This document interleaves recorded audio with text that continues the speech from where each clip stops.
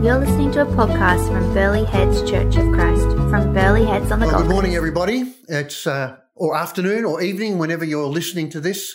It's good to have you with us for this Sunday. I had a phone call recently with a member of the congregation. It was just a catching up phone call. And on the as we were talking, we got to talking about how people have a different understanding of who Jesus is. And we both laughed at the fact that many people call Jesus Lord, but act like he is the servant because all they do is ask him for things instead of actually being the servant to the Lord and finding out what Jesus wants for them to do. And it was funny to me because mostly when we think of people who have the wrong idea of Jesus, we think about people in the Bible who didn't recognize him as the Messiah. But it's quite true that even today, many people, and including many people in the church, have a poor idea about who Jesus is and how we are to relate to him. So today is the first day of a series of on the parables of Jesus. And I've got the first one. That's really great. I'm doing a parable about the wicked tenants in the vineyard. And it's quite appropriate because it's all about the leaders of the Pharisees not recognizing who Jesus was. And a parable is a memory hook. It's a story to help us understand a teaching of Jesus. There are lots of things that are taught to us in the Bible that I've got no idea, can't remember. But if I was to say to you, the Good Samaritan, the prodigal son, the lost sheep, instantly you would remember those stories and remember some of the theological teaching that goes with those stories. So that's what a parable is. It's a memory hook that helps us to remember a special teaching of Jesus. So we're going to look at Matthew's Gospel, chapter 21, and we're going to look at verses 23 to 45. So if you've got your Bibles there, you can open them up. I'm going to read through the passage, stopping along the way to talk about some of the things that we've read. But let me set the context. Jesus has entered Jerusalem. He's entered in triumph. It's the Passover. He's been welcomed with shouts and songs and praises, and all of Jerusalem is talking about it. He's called the Son of David. There's a real buzz in the atmosphere. He's gone into the temple. He's cleansed the temple. He's driven out the money changers and those who are buying and selling. And now he's in the temple and he's teaching the people. And all the ordinary people are amazed and excited. But the leaders of the people, the Pharisees and the elders and so on, they're all concerned because they fear that Jesus will start a revolution. And if that happens, the Romans will come in, they will destroy the city, they will take over the country properly, and they're really worried about that. So they come to Jesus in the temple where he's teaching the people. And they say to him, they ask him two questions. And so here's where we start in verses 23 and 25. They say, by what authority are you doing these things, and who gave you this authority? And of course, Jesus does the Jewish rabbi thing, and he answers their question with a question of his own. So let's see what happens.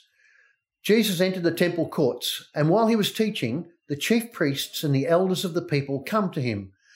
By what authority are you doing these things, they asked, and who gave you this authority? Jesus replied, I will ask you one question. If you answer me, I will tell you by what authority I'm doing these things.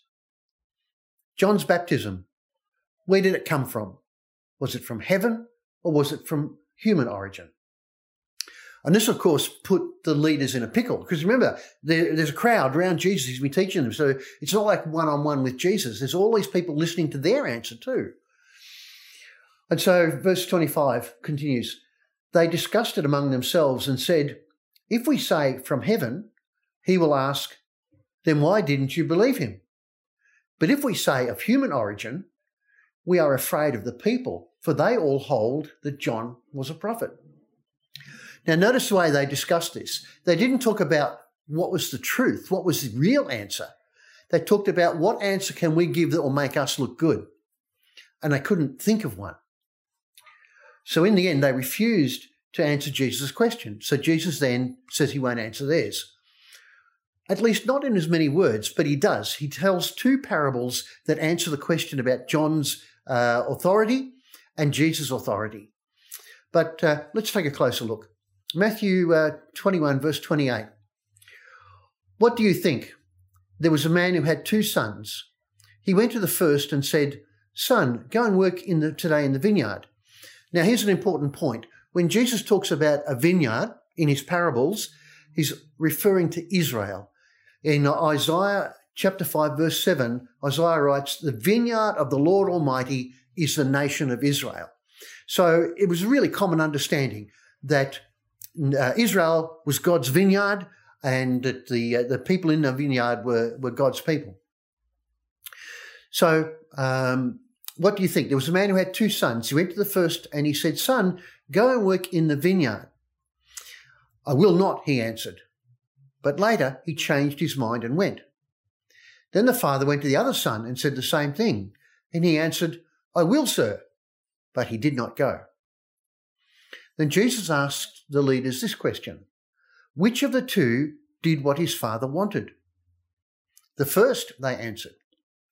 Now, so here the leaders agree that people in Israel can be those who look like dutiful sons, but fail to do the will of God, and others who don't look like dutiful sons because they say no, they reject what God asks, but they are doing God's will. Jesus finishes the parable with a punchline that shows the failure of the leaders to recognize John will be their own condemnation. He says to them, verse 31, "Truly I tell you, the tax collectors and the prostitutes are entering the kingdom of God ahead of you. For John came to you to show you the way of righteousness, and you did not believe him. But the tax collectors and the prostitutes did. And even after you saw this, you did not repent and believe him." So Jesus has answered the question about John. He was there to teach them righteousness from God. And they, even though when they saw the tax collectors and the prostitutes, the sinners in their life, turning their lives around and repenting and being baptized, they still failed to recognize John as a prophet. The leaders were the ones who talked the talk but didn't walk the walk. Now, Jesus launches into the second parable, which is the one we're going to focus on this morning. But first, a little bit more background from Isaiah. Isaiah chapter 5, he talks about the vineyard and he says, "My beloved had a vineyard on a very fertile hill. He dug it and cleared it of stones and planted it with choice vines. He built a watchtower in the midst of it. He hewed out a wine vat in it, and he looked for it to yield grapes." And this is where in verse 7, Isaiah says the vineyard of the Lord is the nation of Israel. So the chief priests and the elders and even the people would be familiar with the idea, the concept, that the vineyard is Israel, that the owner of the vineyard is God, and that the people in the vineyard are the people of Israel. And this is what Jesus said. And he begins his parable in exactly the same way that Isaiah does, so that they make those connections. But then he puts a twist in it. So that Jesus said, "Hear another parable. There was a master of a house who planted a vineyard and put a fence around it and dug a wine press in it and built a tower and leased it to tenants and went into another country." So that's where he sets up the parable to remind them of the parable of Isaiah about building, towers and vineyards and so on. But then he puts a new spin on it. He says, "When the season for fruit drew near, he sent his servants to the tenants to get his fruit. And the tenants took his servants and beat one, killed another, and stoned another. Again, he sent other servants, more than the first, and they did the same to them." So in the context of the parable, these servants represent the prophets that God has sent to the people of Israel to warn them to repent and to come back to worshipping God. And they were ignored, or they were beaten, or they were killed by the leaders. And so this is those servants represent the prophets. But then Jesus comes to the important part of the parable, and it's here that he's answering the leader's question about his own authority. Verse 37, finally he sent his son to them, saying, they will respect my son. But when the tenants saw the son, they said to themselves, this is the heir. Come, let us kill him and have his inheritance. And they took him and threw him out of the vineyard and killed him. So here, Jesus is the son. The owner of the vineyard, the father, represents God. Jesus is the Son of God. That's where his authority comes from. He's been sent by God to the people of Israel, the tenants in the vineyard. But he's predicting that they are going to cast him out and kill him. So the parable is a memory hook about Jesus and his authority and his prophecy about what's going to happen to him. But there's more. Verse 40, Jesus asks the leaders, when therefore the owner of the vineyard comes, what will he do to those tenants? And the leaders said to him, he will put those wretches to a miserable death and let out the vineyard to other tenants who will give him the fruits in their seasons. Those who have rejected the Son will be cast out and replaced with new tenants. The new tenants at that time were the Gentiles, and we are their descendants. We are the new tenants called upon to produce fruit for the vineyard owner. Those new tenants, that's us. In verse 43, Jesus says, therefore I tell you, the kingdom of God will be taken away from you and given to a people producing its fruits. He's saying to the leaders of the people, you're not producing fruit. You are not doing the things that God wants of you. I'm going to give it the vineyard to people who will produce fruits. And the response of the chief priests and the leaders of the people is very interesting. In verse 45, when the chief priests and the Pharisees heard his parables, they perceived that he was speaking about them. And although they were seeking to arrest him, they feared the crowds because the people held him to be a prophet.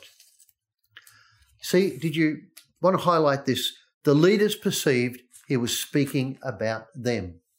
They understood the parable, but their focus was not on the authority of Jesus. Their focus was on themselves. They felt insulted that they would be accused of being like the wicked tenants. And here we have the problem of humanity in one sentence. Jesus does these amazing things, amazing miracles, raising the dead, healing the sick. He gives brilliant theological lessons. He's cleansed the temple. The people are amazed at his understanding, and all the leaders can do is think of themselves, their own dignity, their own authority, their own position as leaders, their own righteousness, which is really a self-righteousness, and they decide to kill Jesus, to get rid of this problem. They thought more about who Jesus was and less about their own self-importance. The whole story of the church might have been very different. But let me summarize the parable. The parable tells us that God's special people will be expanded to include the non-Jews, and that Jesus is no ordinary messenger from God, but the Son of God, of the same flesh as God. Jesus is God. And in the context of the parable, in the religious leaders' failure to recognize Jesus, they failed to do so because they were constantly concerned about themselves and not about the message from God. So how does this apply to us?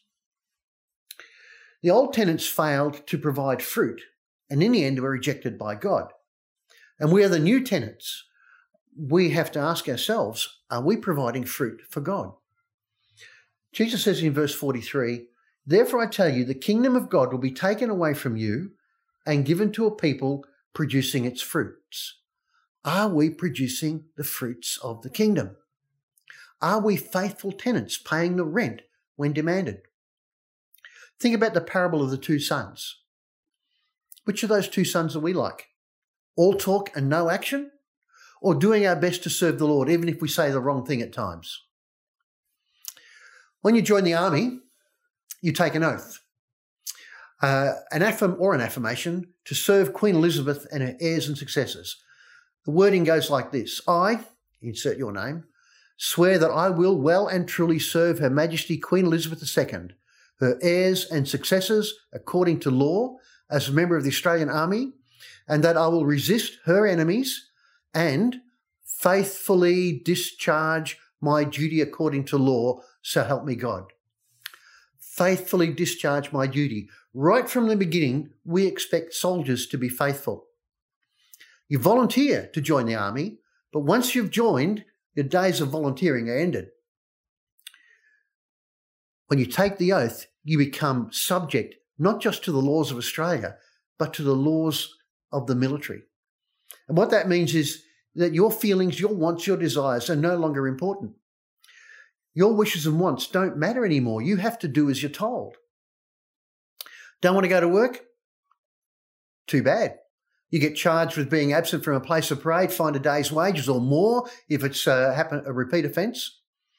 Don't feel like wearing a uniform with long sleeves, long leg pants, boots in 40-degree heat? Too bad. You've joined. You have to do as you're told. Your feelings don't count. Don't want to iron your uniform, don't want to salute, don't want to do PT, don't want to sleep in mud, carry heavy loads on your back and get by on 2 hours sleep a night for extended periods of time? I'm sorry, you've joined up. That's what it's all about. You took the oath, your feelings don't count, you are no more important than anyone else wearing the uniform. Now let's compare that to a volunteer organisation. Say a volunteer in an op shop. You don't want to go to work? That's fine, no problem. Just let us know you're okay. It's cool. Don't want to iron your clothes? No problems. We live on the Gold Coast. Shorts and thongs are pretty much standard dress. Don't want to carry heavy loads at work? That's all right. Somebody else will do it. No oaths taken. Your feelings count. You are important and you do what you want to do. The difference between a volunteer organisation and an organisation where you are duty-bound to do as you're told. Now, my friends, here's where the rubber hits the road. There are people who are Christians who think that belonging to Jesus is the same as belonging to a volunteer organisation. Don't want to read the Bible? Don't. Don't want to care about our neighbours? No problems. Don't want to pray? Don't want to go to church and fellowship with others? That's okay. Your feelings count. God might be calling you to do something uncomfortable and you don't like being uncomfortable. That's okay. If it's a volunteer organisation, your wishes dominate. I have some sad news to tell you. The church is not a volunteer organisation and none of that applies. Belonging to Jesus is not the same as belonging to a volunteer organisation. Oh, we volunteer to join, just like you volunteer to join the army. But once you've joined, your life is no longer yours. It was bought at a price. Jesus is Lord. That makes you the servant of the Lord. And it's not the servant who gets the Lord to wait on them. The Lord gets the servants to do his will. It's his will that's important, not our will. A servant doesn't get to put his will first. That's the way it goes. And sadly, many of us in our prayers spend a long time telling Jesus what we want him to do for us, but don't take any time to try and find out if Jesus wants us to do something special for him. Jesus said there were 2 commandments from the Old Testament. You remember what they were? Love the Lord your God with all your heart, mind, body and soul. That's with everything, not with just a part of your life, with all of your life. And the second was like it, love your neighbour as yourself.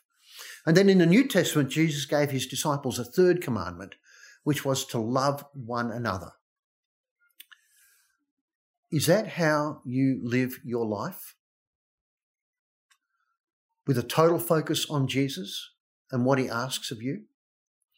James chapter 2, verses 18 to 20 says, I will show you my faith by what I do. You believe that there is one God? Good. Even the demons believe that and shudder. Do you want to be shown, you foolish fellow, that faith without works is dead? Do our lives reflect the fact that we believe in one God? Do our lives reflect the fact that we have given ourselves to Jesus, claimed him as our Lord, and we are his servants? God doesn't want us to be Christians who talk the talk but don't walk the walk. He doesn't want us to get baptized and then hang around in this world until we die and get to heaven. He wants us to do things in this life that will expand the kingdom of God. But the problem is we see ourselves as volunteers. We don't see ourselves as duty-bound, but we are. For a volunteer, almost anything is negotiable. For a person who is duty-bound, faithfulness is expected. How faithful are we in our Christian walk? And that's the question for us from this parable. How faithful are we in our Christian walk? How do we respond to God? He's provided us with all our needs. He sent his Son to us, and he wants us to produce fruit. Not a hard thing. Not as hard as we might imagine. Because John tells us in chapter 15 that Jesus says, I am the true vine. I am the vine, you are the branches. He who abides in me and I in him bears much fruit. Bears much fruit. How? Because we abide in him. He who abides in me and I in him bears much fruit. For without me, you can do nothing. So it's not like we have to actually work really hard to produce fruit. What we have to do is maintain our connections with Jesus, and he will give us the Holy Spirit, and the Holy Spirit will work in our lives to produce the fruit. But what are we doing to maintain our connection with Jesus, our Lord? Being connected is about opening up our lives to let the Holy Spirit work in our lives. Just recently, Steve has been preaching on a series on establishing rhythms in our life. And those rhythms have been a whole lot of different things that we can do to establish a life that is more focused on God than our normal secular lives. The rhythms mean setting aside times for prayer, times for Bible reading, times for fasting, times for fellowshipping with other Christians, getting involved in small groups and small tables, giving someone a call on a phone just to see if they're all right, listening to music that focuses our attention on God, doing the things that will keep us connected to other Christians, keep us connected to church, keep us connected to God, so that we are in a position to hear what God is trying to say to us, that he wants us to do that will produce fruit in our lives for the kingdom of God. As we develop those rhythms, we learn to hear the voice of God. We learn to hear what he is saying to us, and we'll discover what else it is that he wants us to do.